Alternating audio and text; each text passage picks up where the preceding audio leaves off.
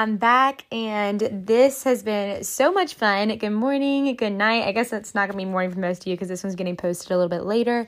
But so this 5-minute devotional series has already looked a little different than most of our podcast series. And so why not just make it a lot different?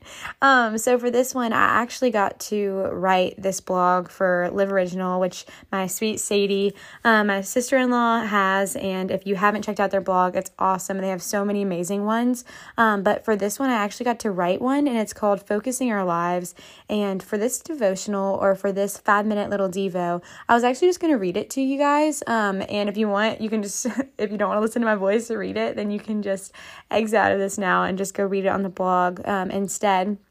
But the website's liveoriginal.com. I thought this would just be a kind of a good one to share because I think that I've been talking a lot about this devotional series, and a lot of people kind of wonder like, okay, how do I get here to like not just be doing these devotional one day, but to make my like this be like an everyday kind of thing? Or how do I really focus my life on God?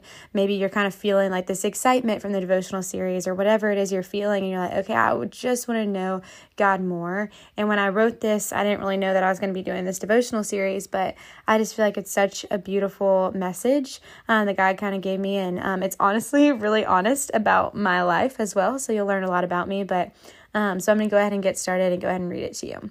I used to get so frustrated because I couldn't see God like other people did, or as they seemed to. I didn't understand how God could be so evident in some people's lives and so absent in my own. I would pray and pray for God to show up, and it seemed I had nothing.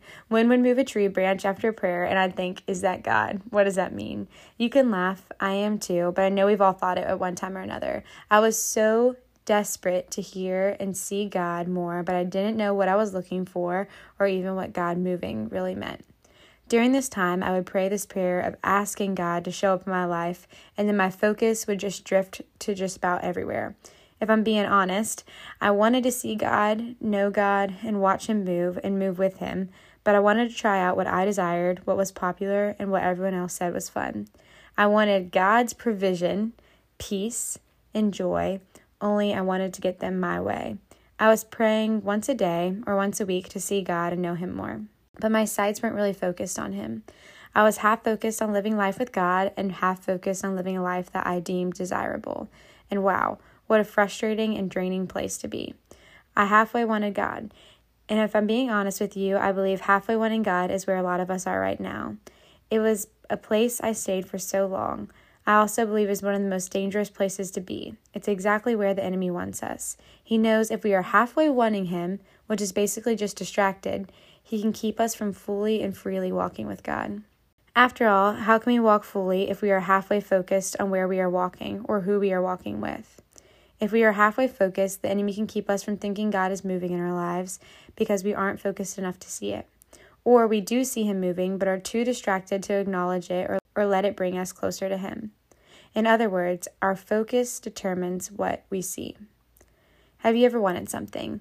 Like really wanted something? Since I was little, I've always wanted a Jeep. Not the most spiritually significant desire, I know. Bear with me. I've always loved Jeeps. When God started my business and I decided to tag along, I knew I would need a bigger car to lug huge boxes of merchandise and orders to and from. My time had finally come to buy my Jeep. While I was looking for the right one to buy, something funny happened. Every car on the road became a Jeep. Not literally, but it really did seem like that. I saw Jeeps everywhere. I'd count 23 on a 5-minute drive. What was going on? Why was almost every car on the road all of a sudden a Jeep, and who was pranking me?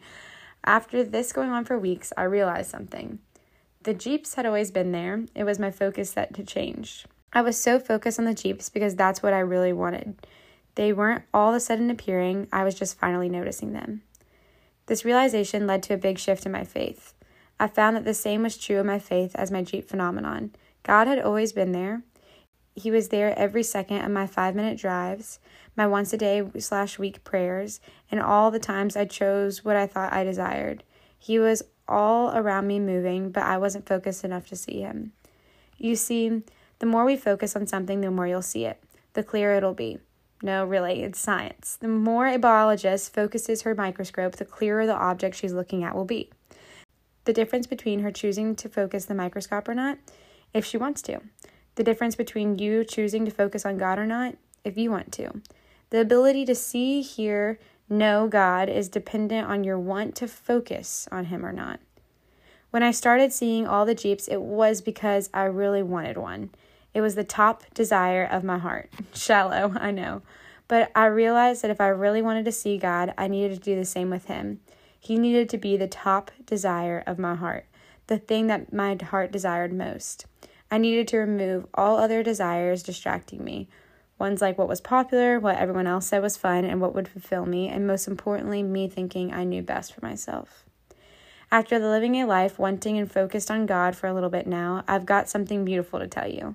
God actually had my heart's desires in mind. He actually delights in showing me them, and somehow He knows them better than I ever do myself. He's not going to just start appearing. He's ready to show you that He's already been moving. Do you want to see? So that's the blog that I got to write for Live Original, and I just kind of wanted to share that with y'all because sometimes I know I can be all over the place with my thoughts and trying to share exactly what I want to share on a podcast, and sometimes you kind of just got to write them down and speak them. And so I hope that this also just shows you a good resource too, because after the 5-minute devotional series, that doesn't just end here. There's also resources like Live Original and their blog, and there's also, we have a blog as well, and we post a blog every Tuesday that you can kind of keep on continuing with God and having a little bit of light and a little bit of ways to focus your life onto Him. And so it's little decisions like this. And so I just want to kind of give you a resource for that. I'm in no way sponsored to do this or anything at all. This is just out of love and out of something. Honestly, Sadie's blogs really helped me a lot when I was struggling and whenever I was trying to figure out how to focus my life on God. And so I kind of just thought it was something cool to share to you, that it was something that really helped me. And now how cool is God that I actually get to write for one of them. And I hope that you find a little bit of help on focusing your life. And I hope that you realize that your focus determines what you see. And the challenge for you is that I love the last sentence. It says, He's not going to just start appearing. He's ready to show you He's already been moving. Do you want to see? And my question is what ways is God already moving in your life that you need to open your eyes to see? And maybe take the time to write those down today. But I love y'all. I will see you tomorrow, and I hope you have the best day. And I can't wait to talk again tomorrow. Bye, y'all.